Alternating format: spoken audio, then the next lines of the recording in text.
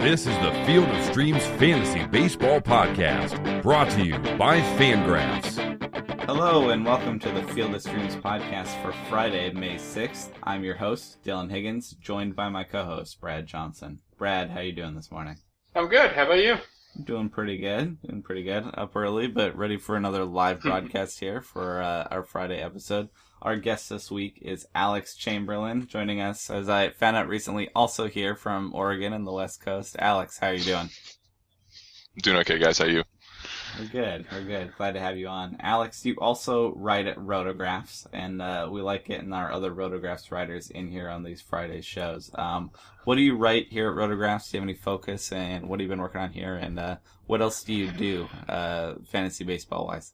I first came on hoping to do a lot of the expected metrics, expected BABIP, expected home run to fly ball rate, basically all the stuff that Mike Podhorzer already does.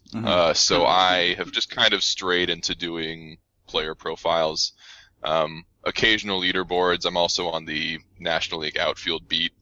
But I've definitely lost focus. I kind of just do whatever now. Mostly player profiles. Oh, so. Cool. Yeah, we're glad and I'm also a rotoballer with... Thanks. I'm also a rotoballer with Brad. Yeah. Yeah, we work together over there, too.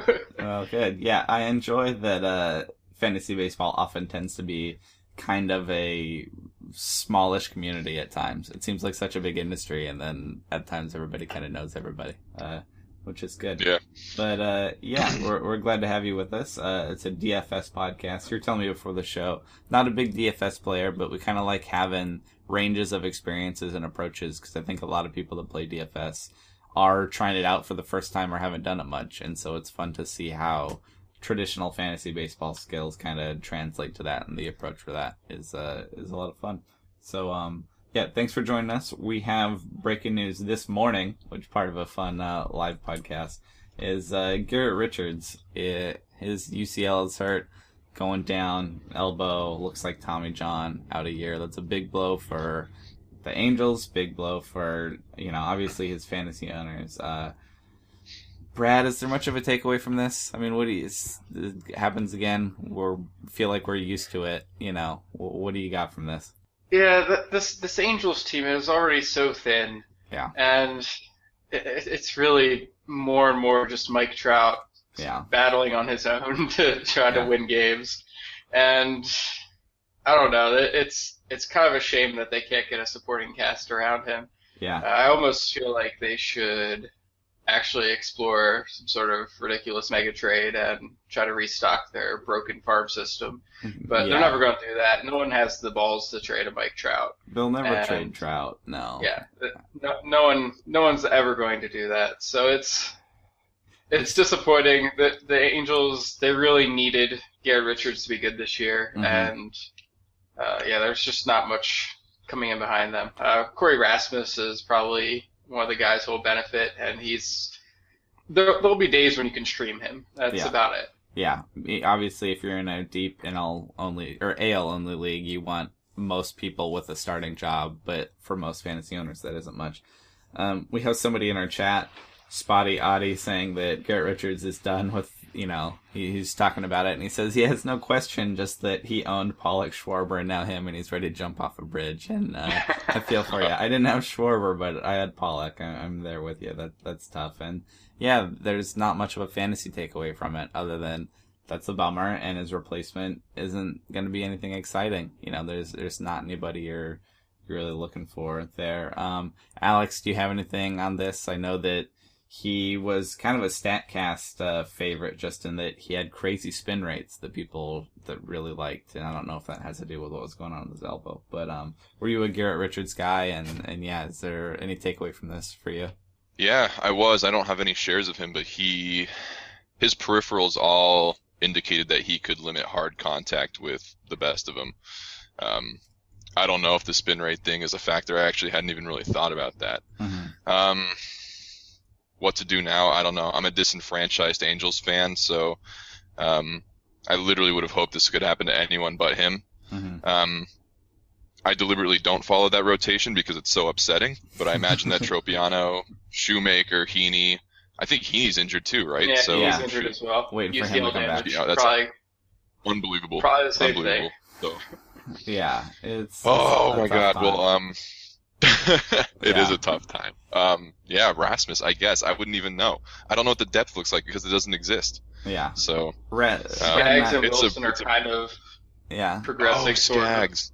yeah. He had a He'll setback come along, recently, I think. So Did he? they're not making much progress either. Yeah, Brad and I were saying before the show, Rasmus is okay, but he's kind of a spot starter now and only making 5 inning starts. If they lengthen him out and he shows that he can even go 6 innings, might have our attention a little bit. But so far he's not doing that. He's just playing the long man. So not a lot of takeaway from there. It's disappointing analysis. There's not much to take away from it, but there's just not. But that's the breaking news this morning. Sorry to you, Garrett Richards owners. This happens. There isn't much. I'm with you, Spotty Oddy, in terms of I was a Pollock owner, and you just kind of go, okay, there's not much from it. That's a bummer of traditional fantasy. The segue is though that it's one of the pluses to daily fantasy is that worst case scenario you miss a guy for that day. But after that, you can pick whoever you want, and that can be really helpful. It's a retreat from the bummer that is vanilla fantasy. We're going to look at DFS. We're only going to focus on Friday, May 6th for today. And we're going to look at all these games going on tonight, of which there's a bunch. There's 14 games tonight. There's a day game. It's Max Scherzer going to Wrigley. That's exciting. The Cubs are fun to watch. Max Scherzer's fun to watch. That'll be interesting. I love day baseball. I'm romanticized by Wrigley Field, but that's not going to fit our DFS slate really at all. It's set apart from all the other games, so while that's going to be fun to watch, it doesn't fit the games we're going to analyze. We're going to look at all of these games in the evening, though, and the initial takeaway from me, and Brad, I think you agreed with me, is that it's a pitcher-heavy day. Lots of maybe too many pitcher options here. What's your first reaction here for Friday?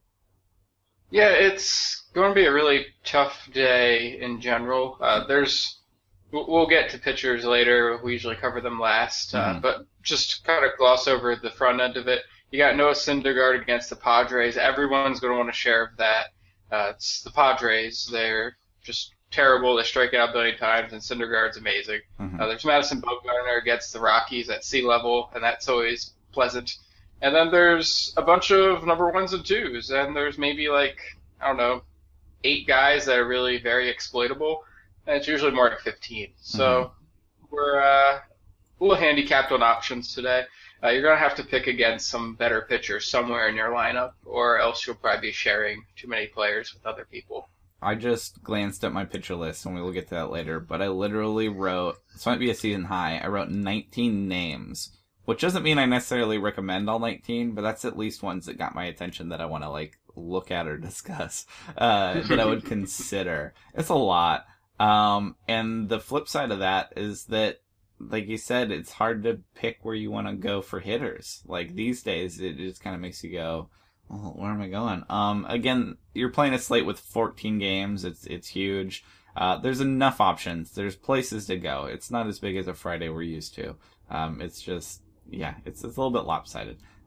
Anyway, we start at catcher. Brad, I'm going to let you start for us at the catcher position. Then I'll come to you, Alex, see what you come up with that Brad didn't. But, yeah, in this tough day for hitters, Brad, what are you thinking at the catcher position? I actually found a few options I was pretty comfortable with at catcher. The top 2, I'll stick with that and let you guys pick up the rest. I like Yasmani Grandal, even though he's up against Marcus Stroman.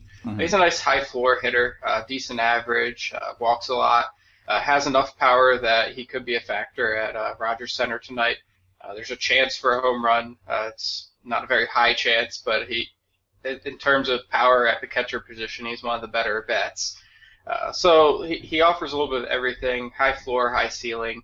And tough matchup against Marcus Stroman, but he's not one of the best pitchers today. He's maybe not in the top 15, even though he's good. Yeah. And then the other guy I like, Stephen Vogt, up against the ever enigmatic Ubaldo Jimenez.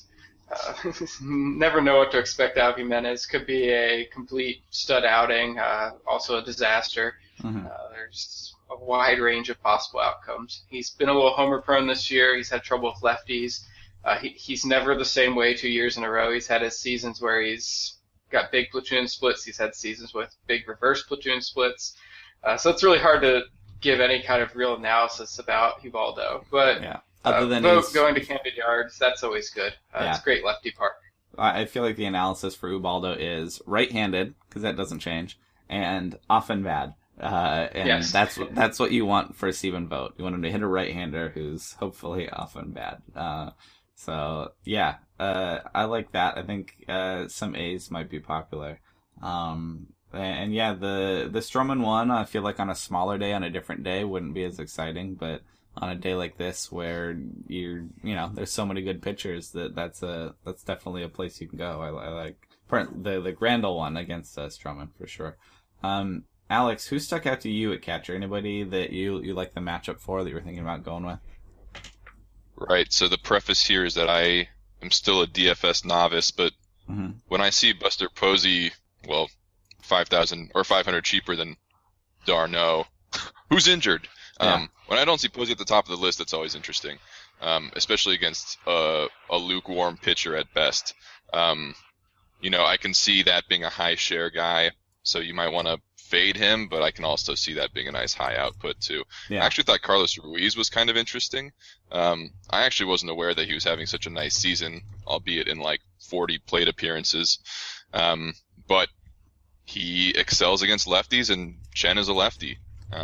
It might be a nice day to stack some, not stack. You'll never stack Phillies, but at least pick more than one Philly. Yeah. I don't know. I kind of like Ruiz. He kind of stuck out at me there. He's a little more expensive for my taste, but I think it could be a nice ROI on his price. Yeah, I like Wei and Chen, but I think picking good righties against him can be a place to go. And there's a Philly or two that's at least worth attention for sure. The other thing on definitely in DFS and days like this is trying to avoid super obvious plays, because even if somebody seems really good, if everybody picks it and then everybody gets points for that, it's hard to get an advantage there. And that can be a concern with guys like Posey, who I like. I like him against Bettis, and I like him. More importantly, I like him getting the Rockies bullpen, which can be even better. But that's a concern. I still like it. He still made my list. I also had, I have Jonathan Lucroy getting somebody named Tim Adelman of the Reds. Brad, can you tell me anything about Tim Adelman? I looked at him this morning. He kind of just reappeared in the Red system as a 26-year-old a few years back. Yeah. He's like 29 now. His minor league numbers, like a 7.0 K per 9, 2.5 walk per 9 type guy. Translating that to the majors at Great American Ballpark probably means he's well below average pitcher. Pretty much what you'd expect from the Reds' 10th pitcher or whatever they're on now.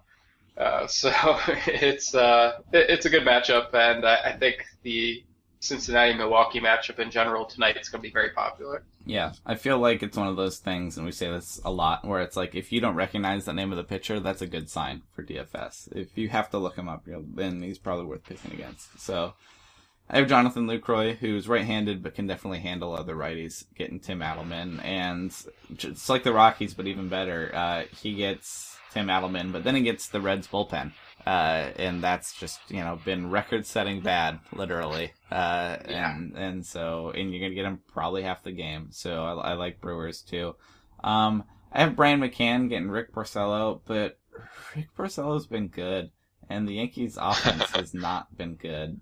So it's Yankee Stadium. I trust Brian McCann within reason, but there are reasons to go other places. But he's worth a mention again on a tough day. Even Rick Porcello on a smaller day I'd like more, but he's outclassed by a lot of aces. And then I guess you could take Victor Martinez against Cole Hamels. In some formats he's a catcher still, and I think that the Tigers will score runs against Cole Hamels, but I don't know that I love that matchup. It's hard to pick against Hamels either, but I'd agree that my favorite's probably Stephen Vogt, or Buster Posey, or Lucroy. But I like Alex thinking somewhere cheaper, like Ruiz too. It's a good idea to go not only cheaper, but maybe where a lot of other people aren't. And Carlos Ruiz probably not that popular, even though he'll have the advantage.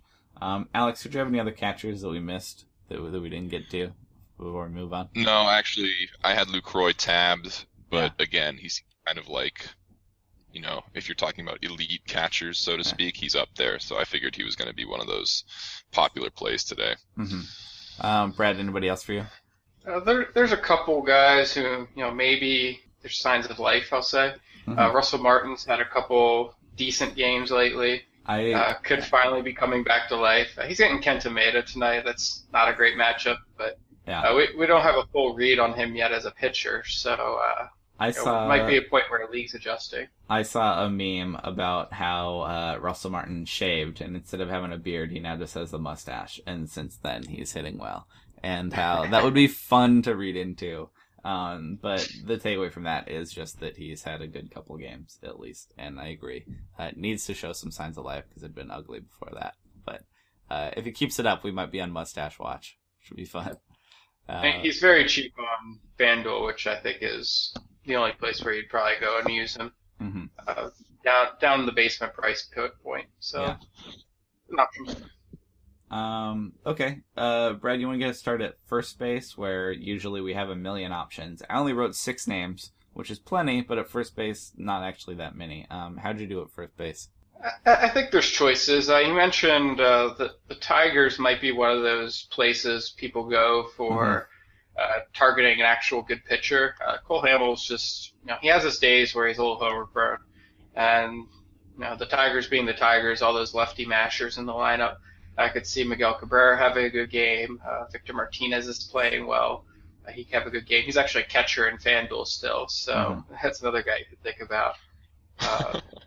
It's a couple of good options there. Also like Twins tonight, Byung-Ho Park and Joe Mauer, whichever one you want to go with.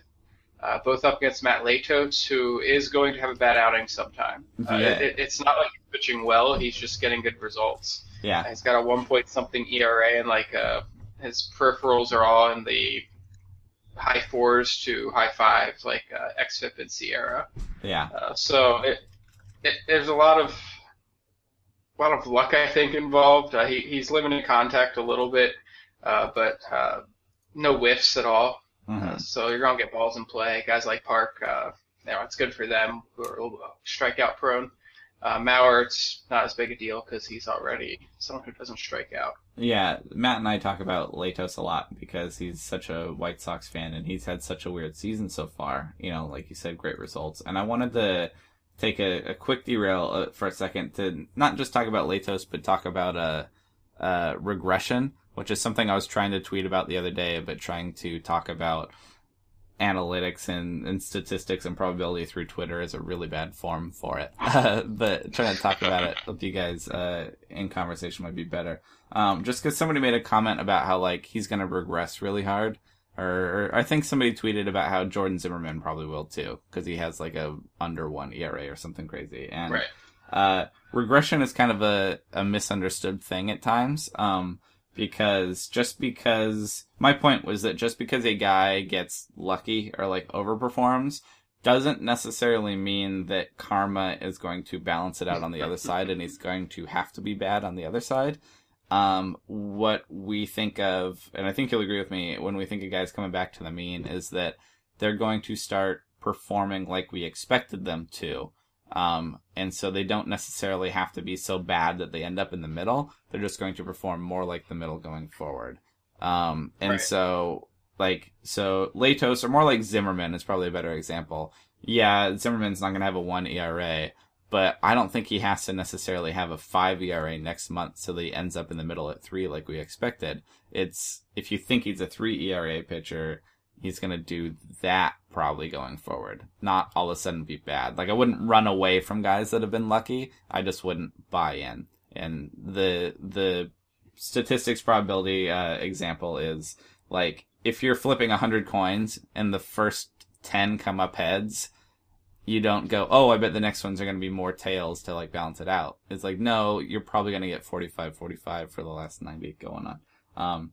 Yeah, sorry, I needed to get that out because I tried to do it in Twitter the other day and it was not going to happen in 140 characters.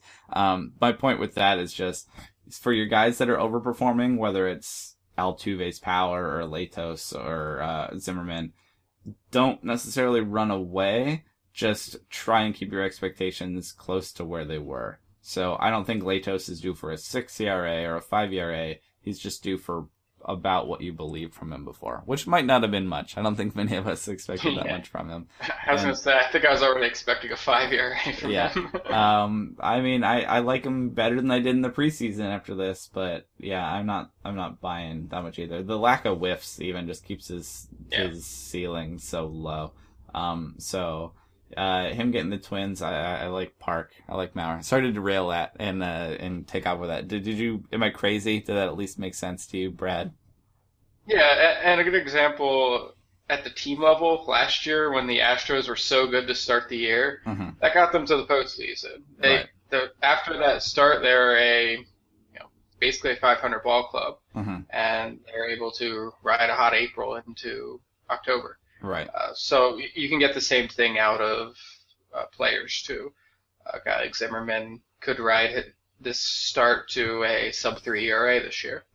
Yeah, for sure. But yeah, I don't see like somebody that's lucky and just run away thinking that they're gonna now have to be terrible. It's like no, they're probably now gonna be sometimes you do get that hard regression. It seems like the Rangers tend to have a pitcher who outperforms expectations for a couple months and then just turns into goop. Awful. I think you saw all of that in one outing on Thursday from Derek Holland, whose ERA just about doubled in Toronto. Alex, did you have anything about probability and regression now that I've turned the show into that? Actually, there was a paper that came out of my alma mater maybe like a couple of months ago about the conditional probability of coin flips. And what they found, and I don't remember what simulation it was that they used, essentially they determined that the conditional probability of flipping the same side of the coin twice in a row, or X number of times in a row, decreases as you keep flipping the coin. So as we conceptualize it, because it's a coin and there's two sides, it should be a 50% chance no matter when you flip it, no matter what the order the outcomes are. But in this simulation, because of this concept of regression happening to coin flips, the conditional probability that you flip 10 heads in a row after the 9th head in a row goes down drastically just based on the nature of the probability of you flipping 10 heads in a row. And it was very weird to read that because it goes against everything we talk about. So I would have to, there's no way I'm going to be able to vouch for it, even within the next 34 minutes that this is on the air. Yeah. But it gives slight merit to the idea that hard regression can occur, whether instantaneously or over time. And pitchers eventually finish at their expectation rather than perform like their expectation for the rest of the season. Sure. So it's just something weird that I read that I actually don't know if I believe. Yeah. That sounds. But it was a thing someone published. So sure. It sounds problematic but interesting. Also sounds like a great paper that somebody wrote where they literally flipped coins, like at their deadline, where they're like, I need to write something, and let's flip coins. Flipped a million coins, try to figure out what. This is my thesis, is coin flipping. That's cool. All right, Brad, sorry about that. You like Joe Mauer, you like Byung-Ho Park. Through all of that, I still agree on picking on Matt Latos. I wasn't really trying to defend him that much. Who else do you got at first base? I'll go with one more, Chris Carter. Yes. I like the matchup today against Adelman. Yeah. It's the good Chris Carter right now. We know he's a streaky hitter, and he's got 10 home runs. He's tied with Bryce Harper for third in the league. Yeah. He's at a super homer-friendly park. He hit one last night. He hit two the other day. Hit two the day before that, or maybe 2 days before that. He's running hot, and now's a good time to grab Chris Carter. And he's also 3,200 on FanDuel, so super cheap too. He hit one off the Reds bullpen on Thursday, and he gets the Reds again on Friday. Like I'm in on Chris Carter. I'm a Chris Carter guy, especially in DFS because I think those players are fun. I like the high ceiling guys and hoping that they can connect. So yes, big thumbs up from me for Chris Carter in general. Alex, any first basemen stick out to you that you like? Yeah, I'll tell you once my computer unfreezes. I do like Indians today. Yeah. Especially the lefty Indians against Giordano. Mm-hmm. Are you thinking? And I guess that would mean Santana. Yeah, he's been pretty not bad so far this year too. Yeah, I mean he is what he is. But he does excel against righties as a lefty, and he's fairly cheap. 4,100 at DraftKings. I don't know how that compares to FanDuel. So he's not a top flight option. He's kind of in the middle, but I'm also not as smitten with Giordano as most people are. And I think this might be an exploitable, somewhat fertile matchup. I also like another Philly. I like Ruff. I like Darren Ruff today. Partly because he's been so god-awful up until right now, which makes his price pretty much dirt cheap as far as first basemen are concerned. But he also, pretty much strictly only does damage to lefties. So if you're looking for, a wild card play, I would say that would be your shot in the dark as far as that's concerned. And I do like Carter a lot. I like Carter a lot. Yeah. We talk about those guys that are unpopular being good picks because if you take Darren Ruff, not only do you not have to pay anything for him, but nobody else has him. And if he hits a home run, which you could certainly do against a lefty, nobody else gets those points, and you get those points, and that can help you in the field, especially if you're playing in a big contest. So, yeah, I think those, off the track picks are pretty nice. I like those guys. I wrote down Jose Abreu getting Ricky Nolasco because I think picking against the Twins and Ricky Nolasco will be popular today. That'll be, an obvious one, but not bad to go with. Joey Votto gets Tyler Cravey. We know that Reds and Brewers game should have plenty of runs, and that's going to be kind of. I've compared Chris Carter and Joey Votto just in terms of being opposites, where Chris Carter is the volatile, high ceiling, low floor guy. Might give you 0, might hit 2 home runs, and Joey Votto is not going to give you a 0. He's probably going to reach base, probably give you some points, and depending on your format and what you need, him getting Tyler Cravey looks pretty good. I wrote Miguel Cabrera getting Cole Hamels, and the only one I had is Adrian Gonzalez getting Marcus Stroman. And again, typically I wouldn't pick on Marcus Stroman, but on a day like this with so many good pitchers that he's not as elite as you'd think, and I think Adrian Gonzalez could be okay in Toronto. Brad, do you have any other first baseman we didn't mention? I think that about covers it. Yeah. It's a good list for this day. Yeah, for this day, that's plenty. At second base, I had another 6 names. I started with another lefty against Giordano Ventura. That's Jason Kipnis. I think he'll be just fine. That's a fine matchup for him. I'm with Alex. I'm not a huge Giordano Ventura guy. There's talent there, but I'm not super sold. I also have Ian Kinsler getting Cole Hamels. I'm really into leadoff guys when I think runs are going to be scored, but I don't know exactly who's going to do it. I think getting a chunk of the leadoff guy can be really helpful. Not only does he like to hit lefties, but a lot of the Detroit guys are going to be able to hit lefties. And so I think he could get involved in some scoring there, if not creating it on his own. I wrote Scooter Gennett getting Tim Adelman. I talked about the other day how I'm not really a Scooter Gennett guy, but when he gets a good matchup against a righty, and I think that the Brewers can score a bunch of runs, he could definitely be a part of that. And on a day that's kind of tough for hitting, I don't blame somebody that wants to go Scooter Gennett. The ceiling's not that high, but there's points to be had there. Our boy Derek Dietrich gets Vince Velasquez. Predictably, Vince Velasquez has cooled off at least a little bit since striking out 16, but I think that there was only one direction to go from there. I still like him. I still think he's fun. I don't think it's a juicy matchup, especially in Miami, but I still really like Derek Dietrich, and since we talked about him a week ago, Brad, he's been just fine. They keep playing him all over the place. He gets on base. He has some pop. If he gets a righty, I mean, he doesn't really hit lefties, but if he's getting righties, go for it. I'm at second base. He kind of plays all over the place. Wherever you can fit him in, though, I think that it's an okay matchup for him. My last 2 names, Robinson Cano gets Doug Fister. Robinson Cano, now of the power variety, should be just fine in Houston. Doug Fister's been bad.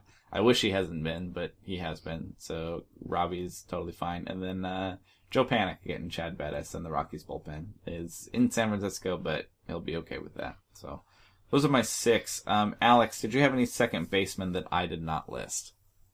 I kind of hogged them all.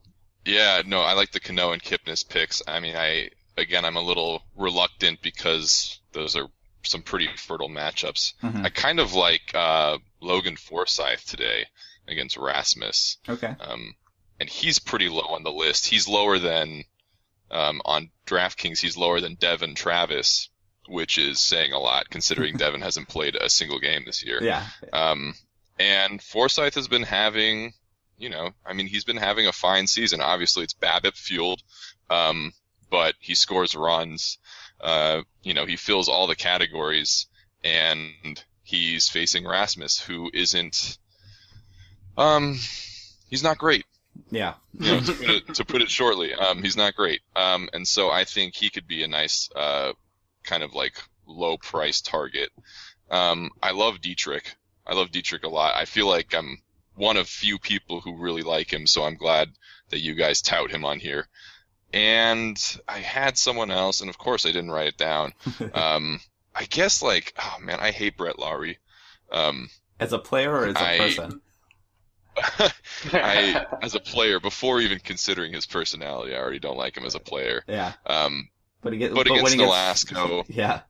When he gets a matchup against Nolasco, he's,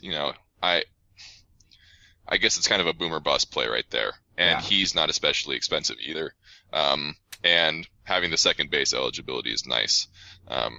So that's like my reluctant cheap pick, but I think I would more readily pick Forsythe over him, and who's already much cheaper. Yeah, so. I like that you mentioned Forsythe. He's a guy we liked a lot last year that we typically only mention against lefties because that's where he shined, and he was like a popular lefty guy for us. And then he kept hitting so well that they started batting him leadoff, and they're batting him every day, and all of a sudden he becomes an everyday player. And usually I still like him more against lefties, but you're right, Corey Rasmus is worth picking on, and when Corey Rasmus pitches, it's going to be a half Angels bullpen. So I didn't have Forsythe, and actually, that's worth considering for sure. Brad, did you have any second basemen we didn't have? I still got two bargains left over. Brandon Phillips is 2,300 on FanDuel, which is just a mispricing for a cleanup hitter against a bad pitcher at Great American Ballpark. He's not what Phillips isn't like a particularly good player or anything. It's just his situation is good. Yeah. And that's all you really need sometimes. He provided good output yesterday on a 2,200 salary, and he's bumped up $100 today. Yeah. The phrase is that the hate has gone too far. That he's, he's not what he used to be. But, And his price on DraftKings at 3,700, not nearly as attractive. Mm-hmm. You can get some better values there, but on FanDuel, he's pretty hard to pass up with the ballpark, the batting cleanup, and then his matchup against the Brewers. Yes. Other guy I'm looking at is Cesar Hernandez, a guy who hits better from the right side, so he actually has a bit of power when he's a righty. Mm-hmm. So he has an opportunity to maybe do a little bit of damage against Wei Yin Chen tonight and Marlins bullpen. Yeah. I also, Brad here, you sent me a message while I'm rambling about Scooter Gennett, which is good. It's better than getting tweets later. Scooter Gennett on the disabled list for a few days now. I have not kept up on the Brewers infield, clearly, so that makes Scooter Gennett... I was going to mention that. A poor recommendation. Please, by all means, cut me off. I follow a lot of baseball, but clearly not all of it necessarily. So, even though I don't often recommend Scooter Gennett, even when I do, it's not a good day for him. Looks like they're playing Yadiel Rivera at second base, maybe some Colin Walsh. Guys that only in your really deep GPPs if you're feeling really lucky, which you hope for some points there. But there are plenty of other places to go second base. I really like that Brandon Phillips pick. When he's that cheap, that's a good place to go. All right, third base. Alex, you want to get us started at third base? Anybody pop out to you there? Sure, yeah, I actually had quite a few more names than the other spots. I like, he's expensive on DraftKings. I like Seager against Pfister. Yeah. For obvious reasons, especially in Houston. So let's just skip past that. Oh, cool. I was going to recommend Danny Valencia. He's being activated today. That's why I wrote him down. Oh, okay. So, Valencia is being activated, and he faces Ubaldo. Yeah. That's the takeaway, is he faces Ubaldo. And he's underrated, I think. I mean, he's kind of high priced today in DraftKings, but I think he has a nice matchup today against Ubaldo, just with handedness going on. I'm going to give you another Philly just because I guess this is my Philly day, but I think Franco, and I don't even see him. I'm scrolling down real far and I don't see him. Yeah, he's cheap. Here he is. That's 3,400. Probably the best Philly in the lineup and a good matchup for him. I don't think there's any hesitation. Right. I mean, it's in Miami. He has had but I'm not worried about it. Yeah, he hasn't had a great season so far, but I mean, he's nice and cheap today. Yeah. Facing a lefty. He's cheaper than Pablo Sandoval right now. I love doing these comparisons. As someone who doesn't do DFS very often, I see Pablo Sandoval's at 3,400 and A-Rod's at 3,300 and Michael is at 3,400. Yeah. So I think as far as corner infielders go, that's really cheap. And, we were all on the Franco train last year, so I don't know what DraftKings is thinking, but I really like that price. The pricing metrics are really confusing, and I'm sure there's algorithms to it, and I respect the research they put in, but they don't do any filtering at all, where you gotta go and be like, Devin Travis is on the 60-day DL or whatever, like, go ahead and remove him. Like, Sandoval's out for the year, just go ahead and remove. It shouldn't be that hard to be like, just take this guy off the list, So they used to kind of do that, and what would happen is occasionally someone would come off the DL and they, wouldn't notice. Right. And so you'd be able to get a really good player for $2,200. Yeah. Oh. Yeah. And so I think they've just decided to leave their prices as is. And usually, when Devin Travis comes off the DL, you'll probably find that he costs a lot less than he does right now. Even. Mm-hmm. Yeah. I agree that it's always interesting to check out. But it sounds like Michael Franco is too cheap getting Wei Yin Chen, even if he hasn't been great so far. That's a good matchup for him. And I think we believe in at least his talent. Brad, who do you have at third base? Where are you thinking of going? There's some options. I also like the Kyle Seager pick, starting to show life again. Mm-hmm. Looks like normal Kyle Seager. Nick Castellanos is looking good tonight against Cole Hamels. He's another guy who's running hot.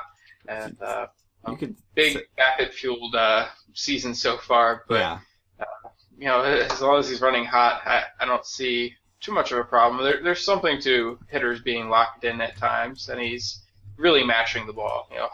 Big hard hit rates. It's not just a matter of some bloops falling in. Yeah, he came up a bit this week. He's still 24. He's a former top prospect that was known for hitting. I had admittedly kind of been over him, where I was like, yeah, he came up. He's a 10, 15 homer guy. He's not that good, but he's 24. He could grow into more, and he has hardly drawn any walks this year, so I'm a little bit hesitant, but I don't think he's going to hit 380 or whatever he's hitting, but I'm not shying away. Again, this is that regression thing where, he's hitting 380. I don't think that means that he has to hit 200 from May forward, I think it's a good sign, I'm not rushing out to trade for him or buy him necessarily, but in DFS, I would expect that average the creator, but I think the power he's showing at least is mostly real. Yeah. And that's going to be what sticks around. If he turns out to be an 18, 20 homer guy, and then by the end of the year hits 290, 280, okay, but I like this matchup for him. He likes to hit, prefers lefties and gets Cole Hamels, and I think there's runs to be had there too. So I'm a recent convert to the Nick Castellanos train, basically. I had Jake Lamb getting Aaron Blair. Jake Lamb's been pretty alright this year. Another guy kind of living up to his potential. Not quite the pedigree that Castellanos has, but I think he's been interesting. Brad, are you on Jake Lamb at all? I know some people have been a little more interested than others. Yeah, I like Lamb in general. I think he's been semi-sidelined with a shoulder injury. It doesn't sound like something that's particularly serious. It's more Brandon Drury's hitting well, and so they have an opportunity to rest Lamb. Yeah. So keep an eye on that. Make sure Lamb's in the lineup. But if he is, I think he's a fine pick tonight against Blair, as you mentioned. Yeah. Would you consider Drury? I mean, he's right-handed, but he won't stop hitting. Is he a guy you're trying to fit against the Braves at all? Yeah, I think he could be a unpopular guy that has as much potential as some of the others at the position. Not the top-tier guys, but more of the second-tier guys like a Franco or Lamb himself. Mm-hmm. There's power potential. There's multi-hit potential. Mm-hmm.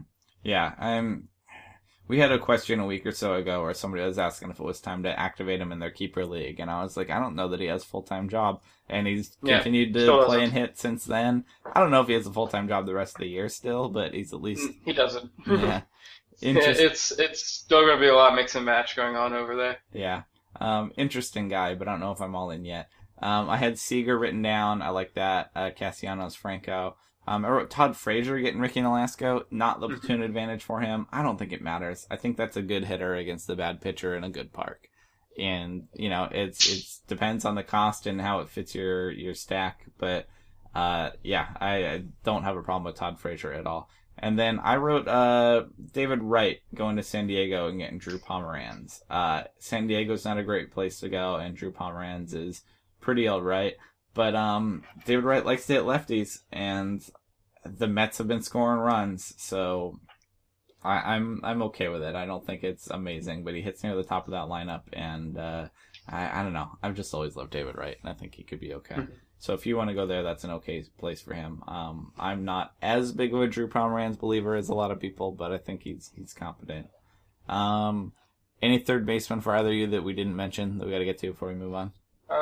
Could drop a couple more. No, but I do want to voice my love for Jake Lamb, who has been hitting balls hard since his debut and not popping up.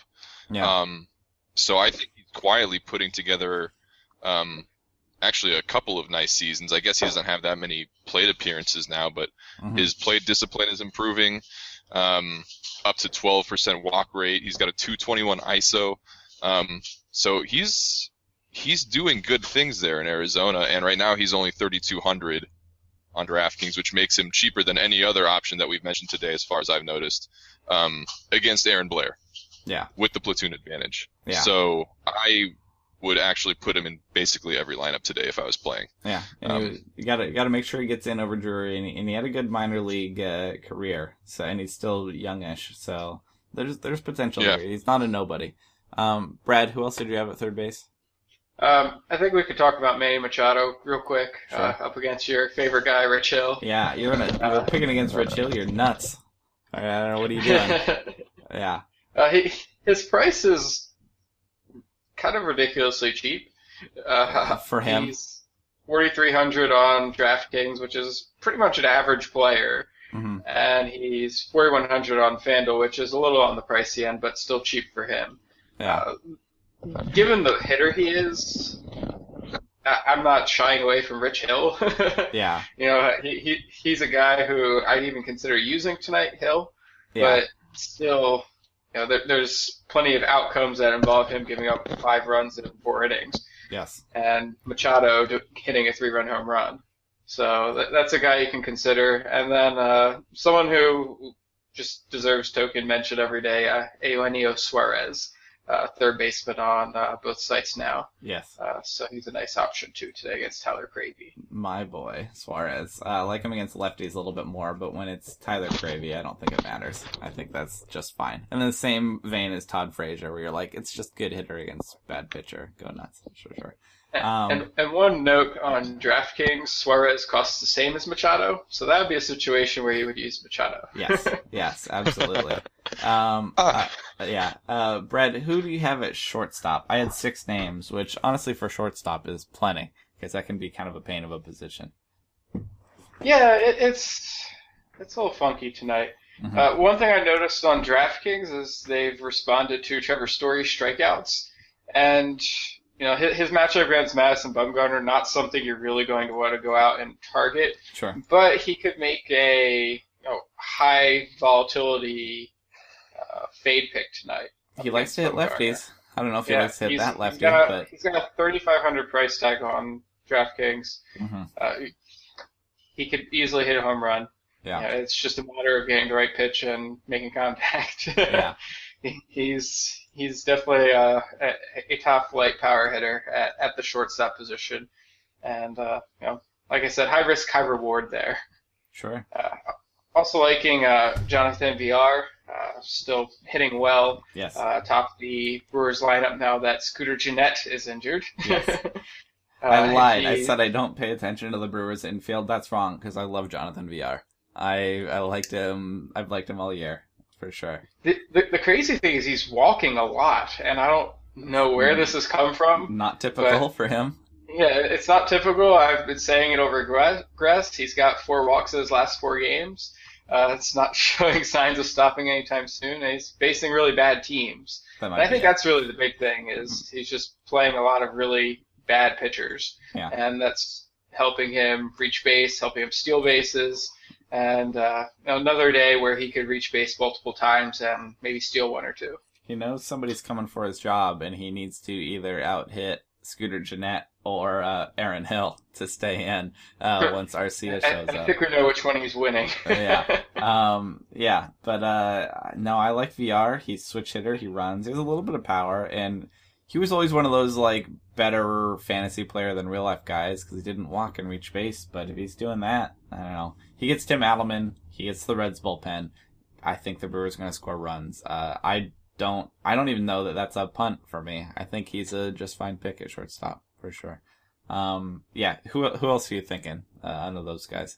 I don't mind Brandon Crawford tonight as a guy who has power and pop and can hit a home run up against Chad Bettis, who's reasonably decent at sea level.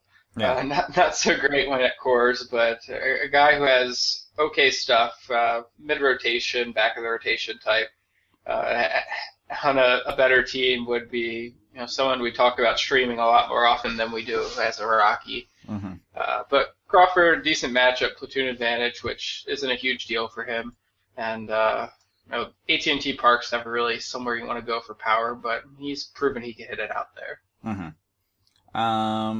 Alex, who'd you have at shortstop? Anybody in this tough position stick out to you? Yeah, I not really. I kind of like Marte. Yeah. And this is mostly just the anti-Fister stack at this point. I think he does have the platoon advantage. I'm not going to say the handedness because I don't want to screw it up, but I'm just going to say that I think he's got the platoon advantage. He's a switch hitter, so he's always got there you go. See, I didn't even know that. I didn't even know that. It shows what I know. But don't listen to me. But he's doing... kind of expensive. Yeah. 3,800. He's the 6th most expensive on DraftKings, which kind of surprised me. But then I saw VR at number 2. So, if DraftKings wants to explain their algorithm to me, I'll gladly listen. I do love VR, though. I didn't want to make that sound like I don't, because I really like him. They're very sensitive to matchups. Yeah, I bet. I'm looking at Rollins here, and obviously this is very tenuous based on if he's even playing, and if he decides to show up when he does play. But against Nolasco, I do like it, so I guess that would be kind of like a game time decision to see if he's actually playing or not. Yeah. It's such a thin position, but I'm looking at Tulo. Yeah. At 3,200, who's as expensive as Jose Reyes. I love doing this. As expensive as Jose Reyes and Johnny Peralta. Against Maeda, yeah, he's kind of, I wouldn't say he's an unknown quantity. We've seen some nice things from him. He's not like a FIP darling or anything. And Tulo is due, as they say. I mean, He's been pretty terrible, but I think if you're looking for kind of a boomer bust option in a maybe not even formerly, like currently elite player who's just struggling, Tulo is really cheap today. Right. So he might be he might be actually really popular for that reason. I haven't been tracking his price, so I don't even know. But if he's been cheap for a while, I imagine that people are losing interest. So I think that might be an interesting play.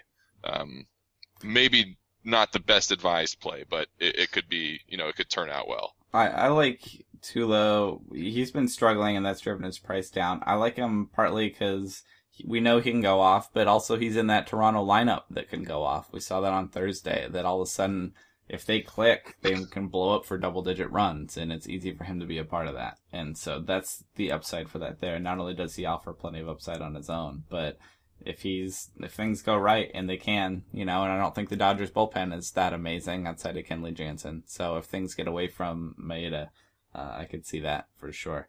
I had Ketel Marte also getting Doug Fister. He's kind of down in the lineup, but again, switch hitter, and Doug Fister's been so bad, that's fine. I like Jimmy Rollins. Just, if he has a pulse and is playing against Nolasco, I'm in on that as well. I had Francisco Lindor getting Yordano Ventura. Again, if you're picking more Indians, I don't think you're crazy to pick against Ventura. And Lindor just continues to be pretty darn good. I think he's a relatively safe pick, also a switch hitter. I guess the only other name I had, was Brandon Crawford, so I was there with you, Brad, about the same guys. So there are actually a fair amount of options at shortstop. I don't know if there are any slam dunks, but there's plenty of places to go. We all mentioned VR. It's just kind of fun to see him become borderline mainstream as an option. Brad, did you have any other shortstops before we move on? Zach Cozart is a good one. Part of that Cincinnati stack. Should just be a popular stack in general. Mm-hmm. Bats lead off, very BABIP fueled right now, but making contact and putting balls in play is what you need sometimes in DFS. He's still a good price tag and a good pick, at least on FanDuel. And then Gene Segura up against Aaron Blair. Yeah. I don't think there's any reason to avoid Aaron Blair. We'll get to Aaron Blair when Matt and I try and pick Field of Streams options, of which there are not many for Friday. So in the outfield, not as deep as usual, but still options. I did actually write a Baltimore name against Rich Hill. I do love Rich Hill. I don't like picking against him, but Mark Trumbo is just on fire. Mark Trumbo also not walking. Brad, how do you approach this with a guy who won't take a walk but is pounding the ball, especially against lefties, going up against Rich Hill, who often doesn't throw strikes? I can't tell if this makes for a great matchup for Trumbo or a terrible one. I'm intrigued either way, but I would not be surprised if Rich Hill just doesn't throw him a strike, knowing that he's not going to take a walk, right? That's definitely a possible outcome here. Trumbo, the thing with guys who don't walk, it increases their volatility. Yeah. So theoretically you'll get more balls in play. I don't know if that's really true of Trumbo, but theoretically you get more balls in play. You get more outs and more hits and less OBP. Yeah. And so you're looking at a lower floor and a higher ceiling. Yeah. Trumbo is walking low even for him. He never really walked much. I'm like, man, he's really not walking now. And you're like, that should be bad. Nope, he's just pounding it. He's just been awesome so far this year. Pretty perplexing player. So I'm interested by that matchup. It's at least worth noting. I have Josh Reddick and Billy Burns getting Ubaldo Jimenez, because why not? I think it's fine to pick those guys in Baltimore. I have Michael Brantley getting Yordano Ventura. Michael Brantley had been pretty bad so far this year. Pretty limited sample. He has that shoulder thing. I'm not pumped on it, but he had 4 hits on Thursday, and that raised his batting average 80 points. And I don't know that means he's ready to break out and hasn't figured out, but still, it's not a bad sign having 4 hits. So we'll see. If you want to pick him against Ventura, I don't think you're nuts. I have JD Martinez getting Cole Hamels. You want more of those Tigers righties. I wish I could pair him with Justin Upton, but I need to see a little bit more from Justin Upton, who can't hit anything right now. I still believe in Martinez, at least. I'm fine with that righty on lefty. I have Jay Bruce getting Tyler Cravey. Jay Bruce is doing what you'd expect from him. He's hitting about 250 with 5 home runs, maybe 240. Not a great average, but the power is there. It's kind of... it never went anywhere. He can still hit okay, and when he gets bad Brewers pitching, I think that's fine for him. I have Ryan Braun getting Tim Adelman. Not the platoon advantage, but I don't think it should matter. They've been doing good rest management for him and his back, and it's been paying off well. He's hitting just fine. Not MVP level Ryan Braun, but certainly good enough to hit Adelman and the Reds bullpen. I don't think that's a bad pick at all. I have Christian Yelich against Vince Velasquez. Yelich is also still really darn young, and he's been an on-base monster. That's a pretty decent floor for him, and he likes to hit righties. I have Adam Eaton getting Ricky Nolasco, because, again, I think if you're going to get White Sox scoring runs against the Twins, he can lead off there and be a part of that, and he's been hitting just fine this year. My last 2 are Giants outfielders getting Chad Bettis, probably Hunter Pence and Denard Span, if you think they're going to score against him and get some runs on him and the bullpen. I don't have a problem with that. And my last one is the right-handed Mets outfielder, Yoenis Cespedes getting left-hander Drew Pomeranz in San Diego. Yeah, it's San Diego. It's not the best place to hit, but I think that he can do damage in that matchup and be okay there. That was a long-winded rundown. Brad, are any of those guys currently on the disabled list that I blew it on? Anything that, I think you avoided the disabled list with this one. Was there anything that really stuck out to you there that I'm crazy for or you really like? Nothing crazy there. There's plenty of good picks too. Yeah. There's always a billion options in the outfield when you got a 14-game slate. It doesn't matter how many good pitchers there are. Sure. One thing you mentioned, not being on the Upton bandwagon, and I can't say I am either, but he does cost $3,000 on DraftKings, which is ludicrously cheap. A good way to get somebody with a high ceiling and still use, say, Noah Syndergaard and Madison Bumgarner in your lineup. Sure. Yeah. So we keep talking about some of these guys where like they've been bad, but if they're bad enough long enough time, the price goes down. You're like, you know what? I'm interested if they're that cheap. I'm okay with it. If Tulo's that cheap, those kind of guys, sure. Brad, who did you have in the outfield that you like? So you mentioned Jay Bruce. Billy Hamilton cost $2,400 on FanDuel. I'd certainly give him a look against Tyler Cravey. They've been hitting him at the top of the lineup lately, either first or second. And as long as he's healthy enough to play, he's had like hand and thumb injuries lately. But if he's in the lineup, a guy who could steal on Jonathan Lucroy, who's given up the most stolen bases in the league right now. He doesn't throw anyone out. Yeah. Yeah, he's doing okay with it. Like he has a 32% caught stealing rate, which is pretty much like average for a catcher. But everyone's running on him. No one's laying back, and Hamilton's a guy who should be able to take bases easily off of him. The issue, of course, is getting on base, and he's never really good at that. Yeah, I like that. Anybody else for you in the outfield? Miguel Sano, good play today against Matt Latos. Again, I mentioned with Biano Park, guy who strikes out a lot against a guy who doesn't really induce strikeouts. And I think that really comes back to favor the hitter because they're not really swinging through anything. You get foul balls instead of actual outs. And, foul enough off, you're eventually going to get one you like and can rip. So I think you get good results from Sano today at U.S. Cellular Field. Yeah. Alex, were there any of those outfielders that you're definitely on, and there were anybody you liked that we didn't mention in the outfield? Yeah, there's a few. I see on the front page, I see Cruz, Brantley, Reddick, Davis, Chris Davis, Chris Davis. All fine options. A little more expensive, but rightfully so. I do like Eaton, and I think to go along with Eaton, I would roll out Melky today. Okay. He is nice and cheap at $3,000. High contact guy. Has the platoon advantage? Question mark. Switch hitter. He is a lefty, right? I'm not crazy. Melky is a switch hitter. Okay, that's why I hate myself. And so I do like that play because he should give Nolasco fits. I like that a lot. I also think so I have my Lamb I would roll out in every lineup, and I think I'd roll out Seth Smith in every lineup. Has the platoon advantage against Doug Fister in Houston. Blows my mind. 3,600 is not bad at all for that. He only hits righties. So I think if you're going to use Seth Smith ever, it would be today. And I like David Peralta, who's only 3,400 against Aaron Blair. Sure.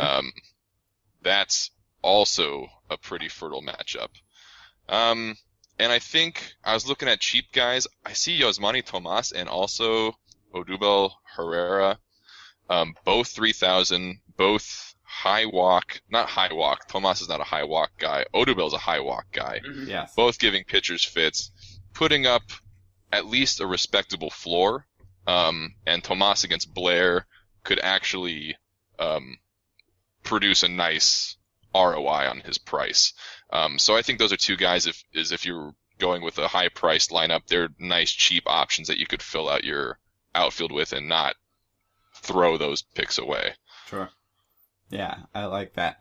Brad, do you have any other outfielders that we didn't get to that need to be mentioned? I don't think there's anyone who really needs to be mentioned. I will say I do like the Seth Smith pick. He's hitting well. The only caveat with him in DFS is that he sometimes gets pulled. Yeah. And, that's never pleasant to have your guy in there 3 at-bats and then just, disappear and you don't get the last at-bat or 2. Yeah. I like him, though, for sure. Still, I think the price is right to use him, and the matchup's very good. All right, Brad, I'm going to give you the honor of trying to help us and what the heck we're going to do with pitching. Let's start. Got a few questions here. Somebody asked us about Pineda against Boston tonight. He's, the top of the schedule at least. He's one of these guys that's always had really great peripherals, but the results haven't shown up. Maybe partly because of his home park. Do you like Pineda specifically at home against Boston tonight?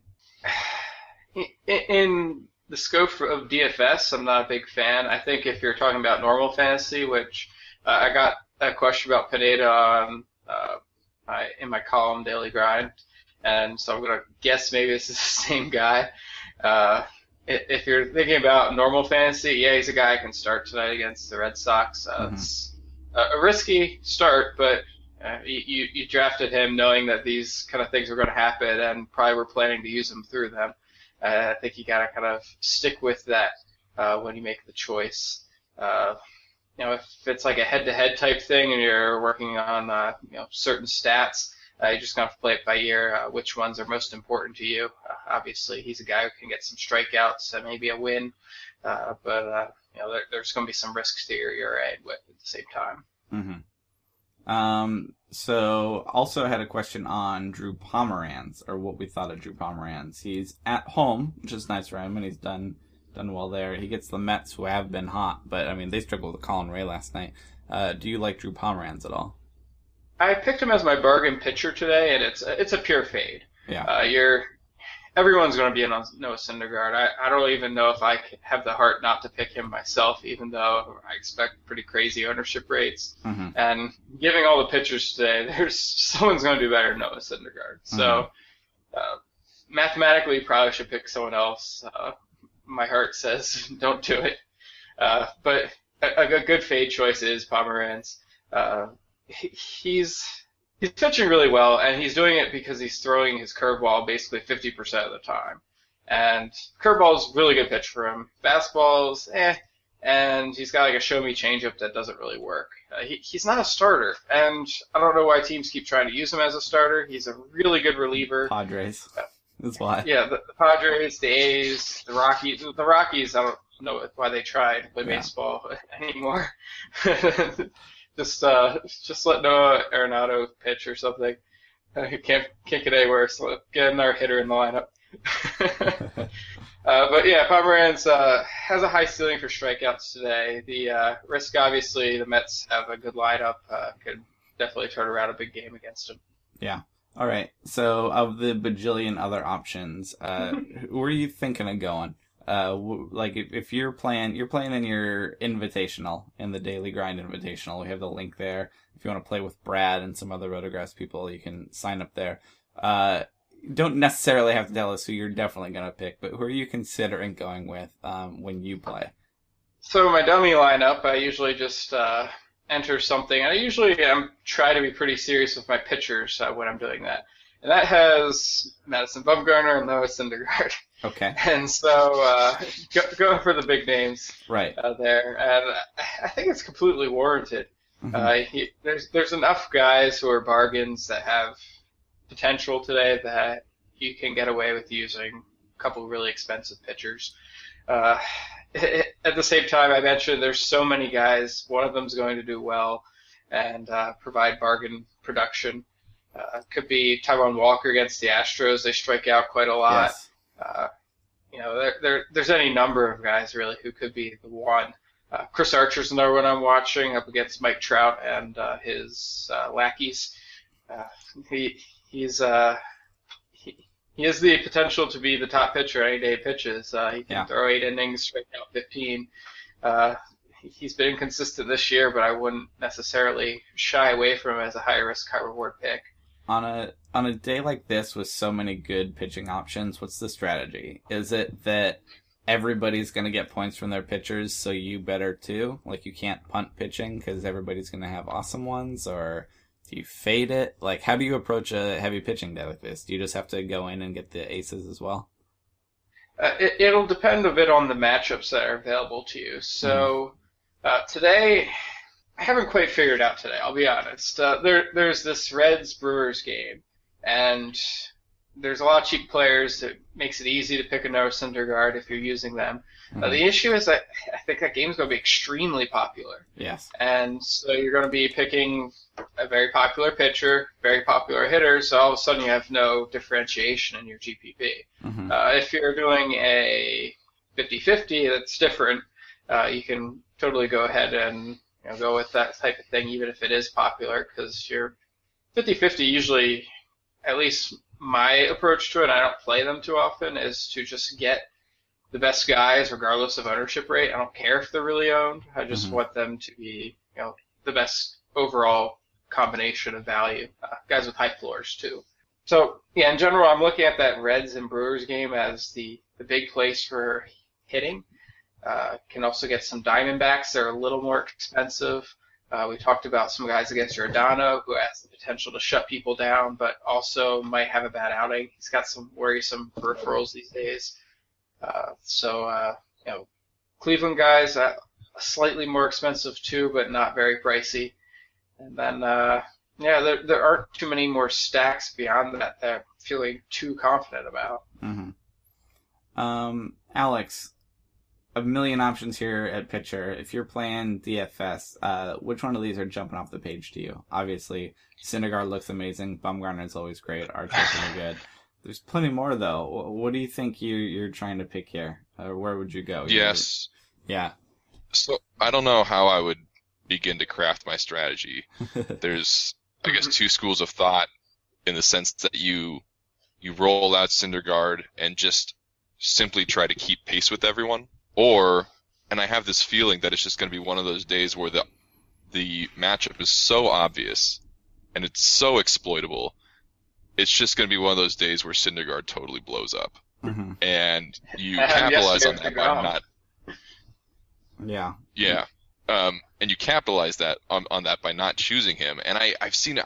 I only played a few dozen games last year, and I felt like every time there was a matchup like this that was just so obvious it punches you right in the face, that pitcher just blew up for whatever reason. It wouldn't make any sense, but the Padres could somehow get to Syndergaard today. So with that said, I might look at Greinke. Obviously, very disappointing so far, but he's facing the Braves and he's facing Aaron Blair. So his odds of winning this game are about as high as they'll ever be. Right. So if you want to sneak away with a win there, that's a good shot. I think Stroman is a little underrated against the Dodgers, who are not hitting righties very well. Actually just looked at it, 86 weighted runs created. That's 23rd in baseball against righties. Only a 123 ISO. So they're actually not hitting righties very well right now. Yeah. So I might give Stroman a little bit of attention. Aside from that, I mean, Salazar's kind of low at 8,800. I'm not thrilled about it, but the price is all right. Yeah. Pineda is pretty low. I don't think the Royals are as scary as we typically think they are. They're still not a good matchup, but I don't think they're a complete stay away like they have been in recent years. Right. Yeah. Pineda is definitely a boomer bust. I guess if David Ortiz doesn't hit 2 home runs off of him, it's a good day. So with that caveat, 7,100, he could put up a nice strikeout total and just pray that he keeps the ball in the park. Yeah. So, otherwise it's a tough lineup today. Yeah, there's a lot of places to go.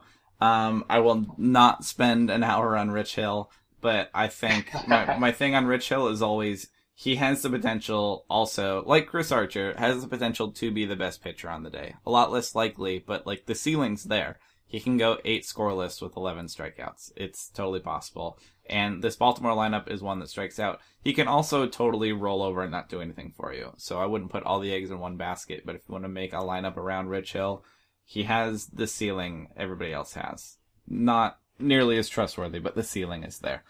So I'm at least interested in Rich Hill. Cole Hamels against Detroit is not a great matchup, but Jordan Zimmermann on the other side, like I said, I don't not trust Jordan Zimmermann just because he's been so good. I think Texas is decent, but if you can afford it, I think Zimmermann is as good an ace as any. Getting the Rangers, he'll be just fine. I think Zach Greinke is almost as good as Syndergaard, just because I think the Padres are better than the Braves. I think the Braves are becoming one of those matchups, and Zach Greinke should be just fine there. I'm all in on Greinke. There's some question marks, but the matchup's too good to avoid. We didn't even talk about the Pittsburgh and St. Louis. That's Francisco Liriano against Carlos Martinez. Both those guys are fantastic. Both those guys can have ace-like days, and both the matchups are not that bad. We didn't pick any hitters from either of them because they're both pretty good. If you picked Liriano, I mean, maybe the worst thing you can say about their matchup is that they're facing each other, and that if you're unlucky, they get into a pitcher's duel, and keep each other from a win. But there's strikeouts there and good innings from either of them. There's just a ton of options. I don't think any of those are wrong. I think the takeaway here is with that many options, even ace-like options, you don't have to get that cute with it. You don't have to go with a guy that doesn't have a good ceiling. So, I like Rick Porcello, and the Yankees aren't hitting that well, and on a different day, it might be a fun pick for me, but I don't need to go there today. Go somewhere that has more of a ceiling for you. Might as well. Take Taijuan Walker in Houston, because he could do something awesome, and I don't know what the ceiling really is for Porcello. Those kind of things. Pomeranz I like as a fade, but I don't think it's the same ceiling. And you even mentioned Chad Bettis going to San Francisco is a real deep one, not the great ceiling either, but I don't know. I haven't seen a pitching day like this, at least to this volume. We've seen, on smaller slates, a lot of options, but this is just so many guys that yeah, I like just the cliff notes of it. I like Hill, I like Zimmermann, I like Greinke, I like Walker, Liriano, Martinez, Archer, Bumgarner, Syndergaard. It's any of those, it'd be fine. So yeah, my personal strategy is you would have to spend the money though. I wouldn't want to punt at pitcher at all because other people are going to be getting points there, somewhere. So, Brad, did you have anybody that absolutely need to be mentioned before we move on? No, we ran this down real well. I mentioned it's also a really tough day for Matt and I on our Field of Streams contest. We pick a streaming pitcher every day. There's so many pitcher options because they're all good, and the problem is none of them are less than 50% owned in Yahoo leagues, which is the problem here for us. Some of them came close, but even like Pomeranz, even Matt Latos is overowned. So Matt and I get a pick between Aaron Blair, Doug Fister, and Chad Bettis, basically. And Matt's taking Chad Bettis in San Francisco. I like Aaron Blair a little more than most people, and just to avoid having the same pick as Matt, I'm taking Aaron Blair. I don't feel good about it. I'm not recommending the streamer, but he's eligible for the contest. And then on Saturday, I asked the two of you to at least look at the weekend and see if there's any matchups on Saturday and Sunday that you think either are good matchups for streamers or, more importantly, just fun games that you think are going to be interesting to watch, matchups that you're excited for. On Saturday, there's much more streaming options. Carnes is going to Houston, Hellickson's going to Miami. But Matt and I both got to go with Bartolo going to San Diego. I think Bartolo can still be a streamer. He gets the Padres. That's a good matchup for him. He's eligible. He's not that owned. And so Matt and I are both taking him on Saturday. Brad, did anything stick out to you for Saturday that at least on the schedule made you go, oh, I want to play that, or oh, I want to watch that? Jonathan Gray, good pitcher's park at AT&T. Mm-hmm. He's a good pitcher at sea level. Talked about that with Bettis a little bit earlier. Mm-hmm. But another guy who big strikeout potential, can throw 6, maybe a little more in 6 innings. Yeah. And could get 10 strikeouts. Still not a fantastic matchup or anything up against Johnny Cueto. Yeah. So probably won't get a win, but it's as good a day as you're going to get for Jonathan Gray, and he's not bad when it comes to a streaming guy. No, he's really interesting on the road. Matt and I took him in San Diego the other day, and he had a bad first inning and then settled in and was awesome. I'm worried he's going to become one of those guys you just can't take in Colorado, but you like on the road. I think he pretty much already is. Yeah. And I know his stuff looks like it should work at Colorado, but it hasn't. Yeah. And until we see that happen, I think you just have to play it safe. Yeah. Yeah. I like that on Saturday. It's an interesting day. Tom Kohler is the guy we used to like streaming at home, but hasn't been so good this year. And Jesse Hahn's going to Baltimore. I'm at least a little intrigued by Jesse Hahn. Alex, do you have anybody on Saturday, any matchups that jumped off the calendar for you? Cologne was absolutely the guy that I'd be starting in any lineup. Yeah. Pretty much no matter the price. Yeah. He's just perpetually underrated. Yeah. Maybe rightfully so, but I love Cologne. I like Jimmy Nelson against Cincinnati. Mm-hmm. That could be fruitful. Don't know what the pricing is going to be like on David Price versus the Yankees. But I think if you roll out a lefty versus the Yankees, and if he's taking a hit for the kind of slow start that he's had, I could see that being like a nice, cheap ace option. Mm-hmm. If that was something you'd be inclined to do. Yeah. Sure. And then on Sunday, a few more options as well. Nick Tropiano gets the Rays, which is interesting. Stephen Wright gets the Yankees. I was on Stephen Wright last week.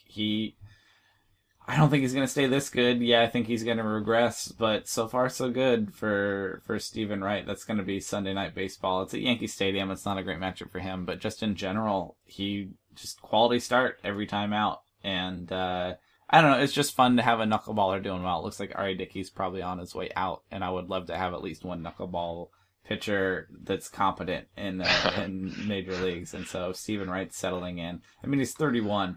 So I don't think he's like ushering in some new, great career, but it'd be nice to have him stuck in a rotation, pitching okay. And the Yankees aren't hitting, so that's interesting. But Matt and I are going with Chris Tillman, getting the A's at home.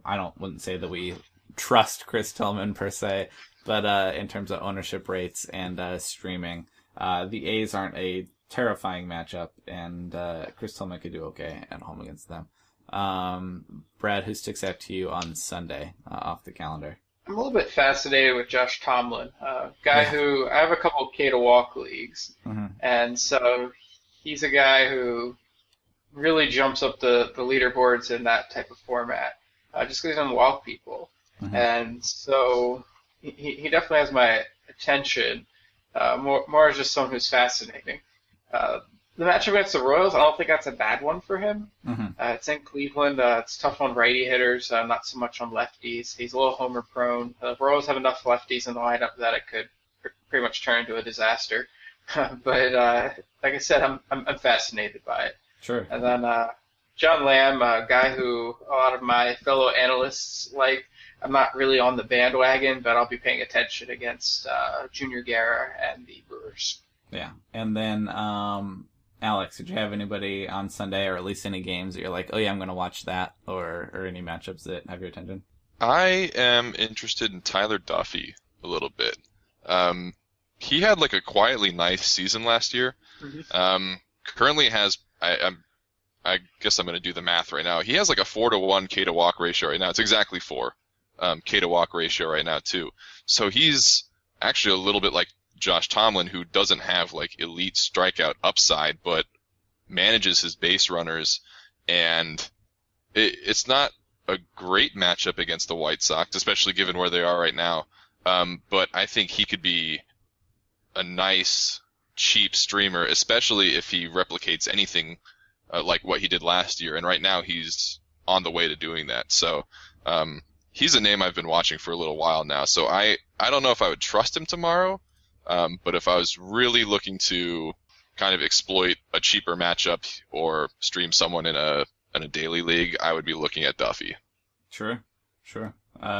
Yeah, he's at least worth watching. I find him interesting.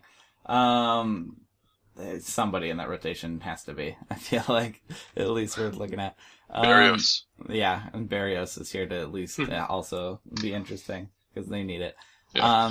Cool. Well, that should about do it for us heading into Friday. Tons of options. Big pitching day. Should be fun. Alex, you got anything you've been writing at Rotographs lately you want to promote, or anything we should check out? Is it bad if I say no? No? Not really. I'm trying to do a little bit of work. I'm trying to do a little bit of work with the shift data that got added. I think it kind of took a backseat to all the StatCast stuff, which was way more exciting. But I think finally having publicly available shift data will be nice to start incorporating into things like batting average on balls in play and stuff like that. So I think, while we're very enamored with launch angles and exit velocity, I think it's about time we finally really pegged how effective the shift is. And I know there's some research out there, but I'd like to just do it on my own, figure it out. So sure. And so that's at Rotographs. Alex is on Twitter at Dolph Haldhagen. Help me out here. Yeah, Dolph Haldhagen. Yeah. Okay. Is there a story, or is it better left untold? Are either of you familiar with Homestar Runner, the website? I remember it. Yeah, okay, so I don't know if that's like specifically my generation, and that's not saying a whole lot about generations because I think we're all pretty close in age, but it is I think still an online like cartoon, and it's this really obscure reference about one of the characters is trying to cover up. He's in denial about the fact that he goes to swim practice on Friday, so he says, nope, I don't go to swim practice. Instead, I take battle axe lessons at the rec center with Dolph Haldhagen. He's his Swedish Viking battle axe instructor. So it's just a bizarre, obscure reference, but I don't know why I chose that, but that's what it is. So. I enjoy that. That's good. Brad is on Twitter at baseball18. Brad, what do you got going on this weekend? What have you been writing? What's going on in Brad's world? Lots of the normal stuff. Plenty of DFS picks. I seem to have this year fallen into I'm doing either DFS or Dynasty stuff. So very different corners of fantasy baseball. Yeah. But definitely a lot of interesting stuff going on out there. It's nice to keep track of all the prospects up on Rise too. Cool. Brad, how's the Daily Grind Invitationals going? We have that posted up here too. They're pretty successful in general, not so much for my bankroll. Oh, okay. Which it's not like I set them up to make money or anything. I'm mostly there to have fun with the other guys and get a little community together. Cool. And I think we're succeeding in that aspect. Eventually, I'm going to straight out win one of these. It'll happen someday. Are they going 5 days a week, 7 days a week? Most days a week? It's 5 to 6. So for me, weekends are like a weird time where I don't really do much fantasy baseball. It's the weekend. You take it off, sure. Yeah, so like most people I know, that's when they have time to do it. And for me, that's what I kind of escape. So I've been doing free contests on Saturday, and we'll probably do that again tomorrow. Cool. Well, yeah, Brad's on Twitter at baseball18. It's a good way to follow that, not only for a bunch of DFS and Dynasty writing stuff, but also, Daily Grind Invitational if you want to go play with other Rotographs listeners. Kind of bring the community back to DFS, and that's a cool thing for sure. That should do it for us. We ran down a ton of stuff for Friday and for the weekend. But, thanks to Alex for joining us. Glad you could be on the show with us. Appreciate you coming in. Thanks to Brad, as always, for joining me. And for the two of them, that'll do it for us. Good luck with your stacks this weekend, and I'll be back on Monday with Matt. See you then. Thank you for listening to the Field of Streams podcast. For more fantasy baseball analysis, visit fangraphs.com/fantasy or follow us on Twitter @Rotographs.